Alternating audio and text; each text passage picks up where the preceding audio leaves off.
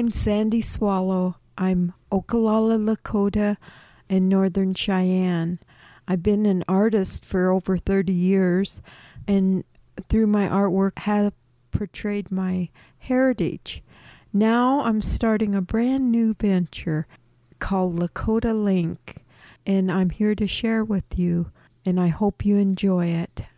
Lakota Link. Greetings from the home of the Seven Council Fires, land of the 1868 Fort Laramie treaties, bringing stories old and new of Lakota values, courage, respect, wisdom, to name a few.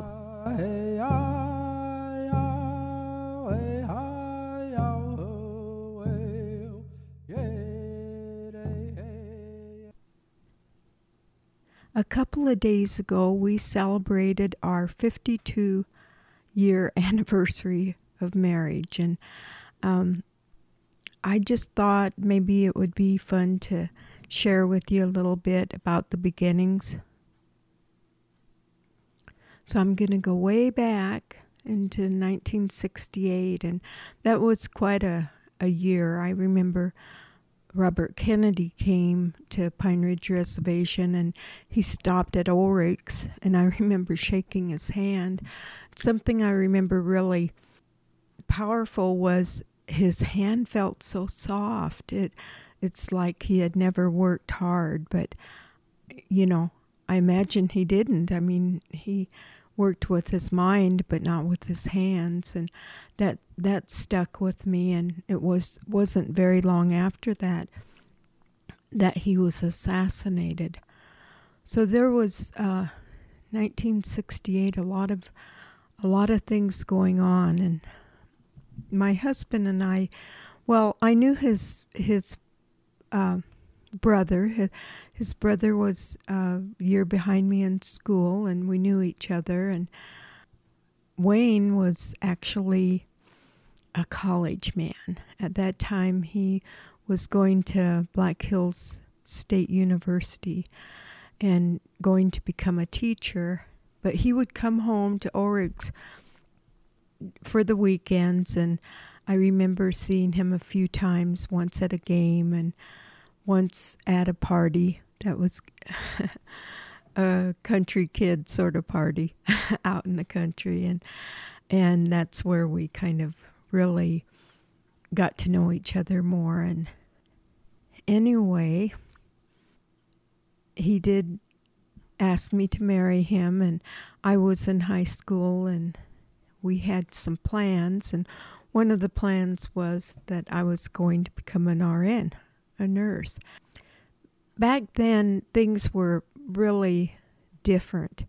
I think about people nowadays and in their lives and how things are. But back then, I think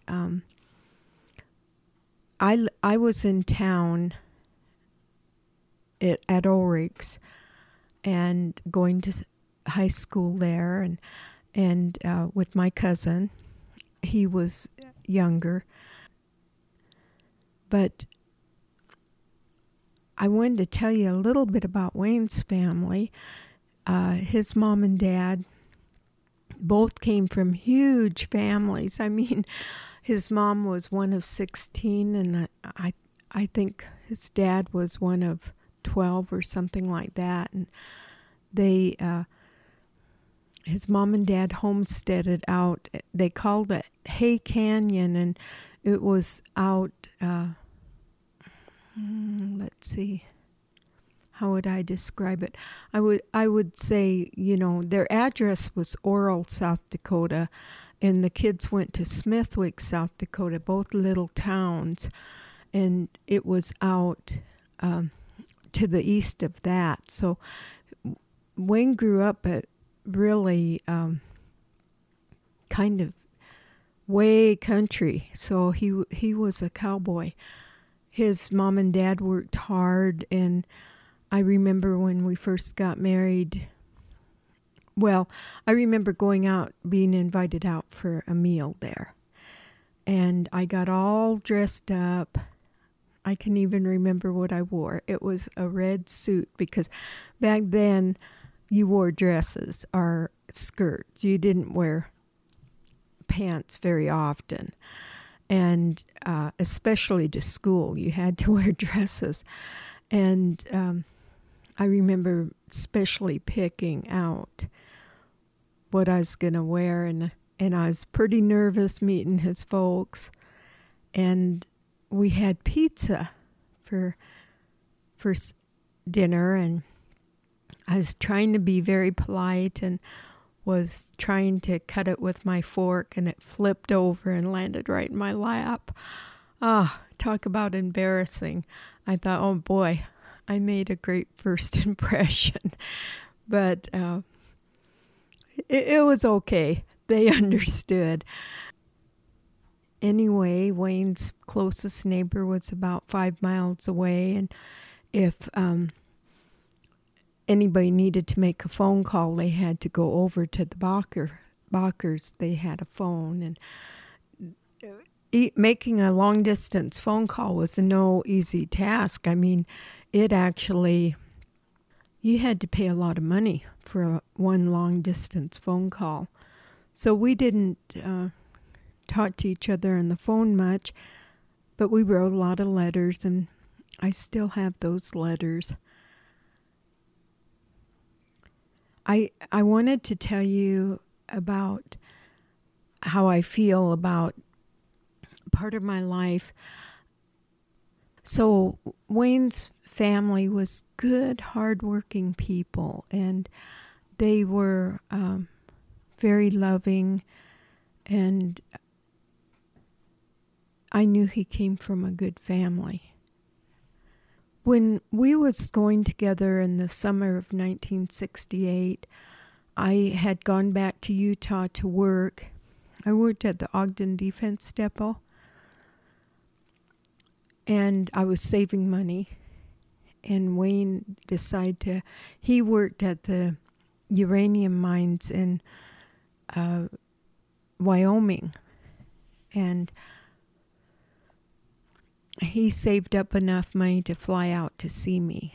And so that was really great, that he would come all the way out to Utah to see me during the summer. And it was then he talked to my dad and asked for my hand in marriage. And so then we had a great few days together there, and he flew back to Casper, Wyoming to go to work. And this is the part that I wanted to tell you about. I remember getting a phone call from Wayne's mom, and it was a few days later after he had gone, and she told me that he had been in a terrible accident. And I'm just going to tell you what I remember about that. When she called me, I immediately tried to make arrangements so I could go out to see him. So I would fly from Salt Lake City to Casper, and then he had some friends that he knew there that picked me up, and I stayed with them. And I remember walking into the hospital and seeing Wayne, and his head was all bandaged. And what had happened after learning the story was the company he worked for had a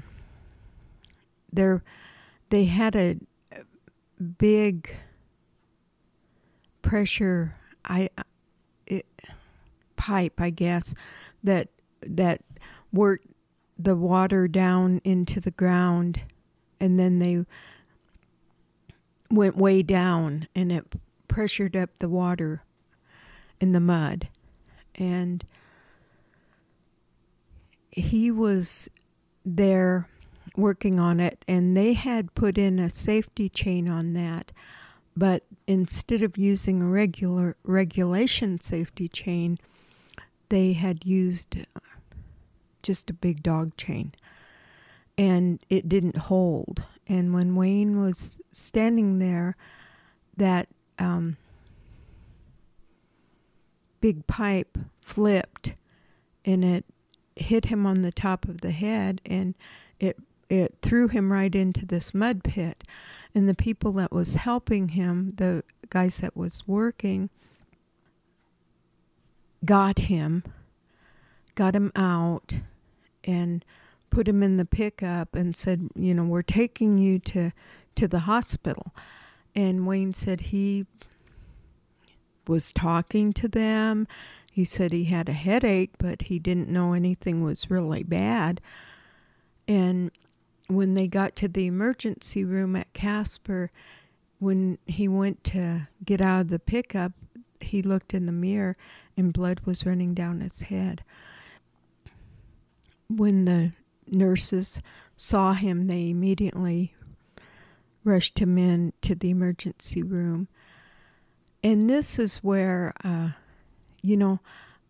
just going to say to you, I believe the good Lord was watching out over him during all this time, because there happened to be a noted brain surgeon, and I even remember his name, Dr. Charus, and he was actually from Iran or Iraq or someplace, and he happened to be there in Casper, Wyoming. And when Wayne said when they was wheeling him in for surgery, because they had to clean him up, it took him a bit, Dr. Charus told him, you have a third of a chance of dying, a third of a chance of being a vegetable, or a third of a chance of being all right. Wow, that was 52 years ago, and the good Lord watched over him through these circumstances, and he was all right. So when I saw him in the hospital, he was walking, and he had two pretty nurses, one on each side of him, and he was charming them. And I knew he was all right and gonna be all right. Anyway, that kind of woke us up. We was gonna do it the smart way. We was gonna get married after we had finished our schooling, and I don't know. When something like that happens to you, you just think you don't know what life's going to deal you, and you don't know how long you have or what's going to happen. And it made us realize that we wanted to be together very much. And so we decided to get married on November 29th, 1968. A footnote to when Wayne got hurt, a few years later, we ended up filing a lawsuit against the company when he had gotten hurt because of negligence. And at that time, we couldn't afford a lawyer, of course. So this law firm from Rapid City, which is very well known, they took on the suit through what's called contingency, and that means that if you don't get any money, you don't have to pay the lawyer, but the lawyer gets a percentage. And as I recall, they got quite a big percentage. We really didn't get that much money out of it, but back then when we went to court, I remember the lawyer looking over at me and telling me, I don't think it'd be a good idea if you went in to the courtroom because you're Indian and that might look bad. So I never got to go into the courtroom. Gee whiz, I would hope things have changed, and they have changed for the good, but things like that still go on. Just one to add this, because it is a bit of history. So I'm going to go to kind of more of a happy part of this story. uh, we, I had really never attended any weddings. The only one I did was my sister's, and I wasn't a part of it. And so I had no idea. I mean, these young ladies that planned for their wedding all their lives, I was not one of them. I had no idea what to do. I mean, I knew I had to have a dress and a cake and things like that, but I can actually remember feeling that it might be an imposition to ask some of my friends. Like, I remember Vicky Cathy playing the piano and Renee Anderson singing, and Donna Sue Putnam. She was my maid of honor. We were best friends in high school, but now I know that's kind of an honor to ask people that stuff, but back then I had no idea. And I've got pictures, and the main bunch of pictures was taken by Lois Putnam, Donna Sue's mom, and I kind of feel like I was one of her adopted daughters. She had 3 daughters, but she was always so kind to me. And my mom, she was in Utah, so she couldn't really help me. And Aunt Jo, she helped me. I mean, we went down to Chadron, Nebraska, and went to a grocery store bakery, and I ordered a cake, and I remember it cost me $32. I had saved up working for the defense depot, so I remember these things. Money did not come easily. And of course, Wayne was a college student, and he had saved up by trapping out on Hay Canyon. So he had a little savings, and so did I, and that's what we paid for our wedding. And I remember I actually made my wedding dress. I sewed it, and Wayne bought me a Bible to carry, and I don't think we had any real flowers. One of the Putnam girls lent me her veil. It was kind of thrown together, actually, this wedding. It wasn't very planned, and we didn't send out invitations, but it was really neat. There was a lot of people that came back then. I think over 100, maybe 125 or so. This is how smart we were.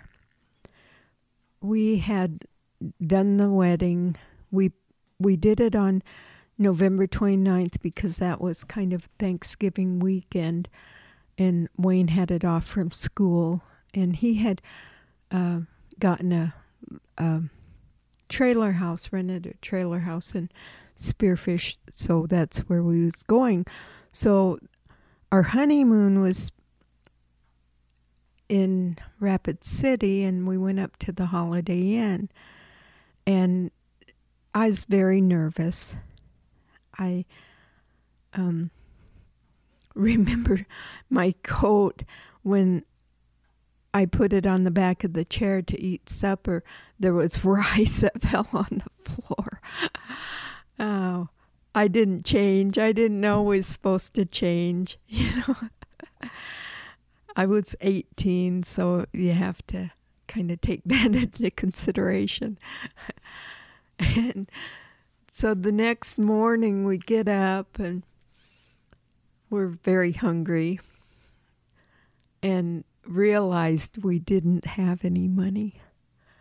So we go out to the car, and we searched through the car, went through the cubby hole, and I think it was about 35 cents. So we went to McDonald's and bought a Coke and fries for breakfast. And that's where I say how smart we were. Anyway, I hope this little story will be a blessing to you, that the good Lord can get you through anything. And even though we're all kind of lonesome at this point, with our lives so changed right now with this COVID, and seems like there's going to be a lot of changes during this holiday season, this too will pass. It'll be okay. And thank you, my friends. Well, I hope you enjoyed our segment. You know, I enjoy visiting with the people. And if you did, go to sandyswallowgallery.com, where you can find my artwork and find some history and some background. Please subscribe to it, or if you have some comments, we would love to hear your opinion. This is a new adventure for us, and I value your opinion. This song is written and sung by my good friend Quincy Goodstar.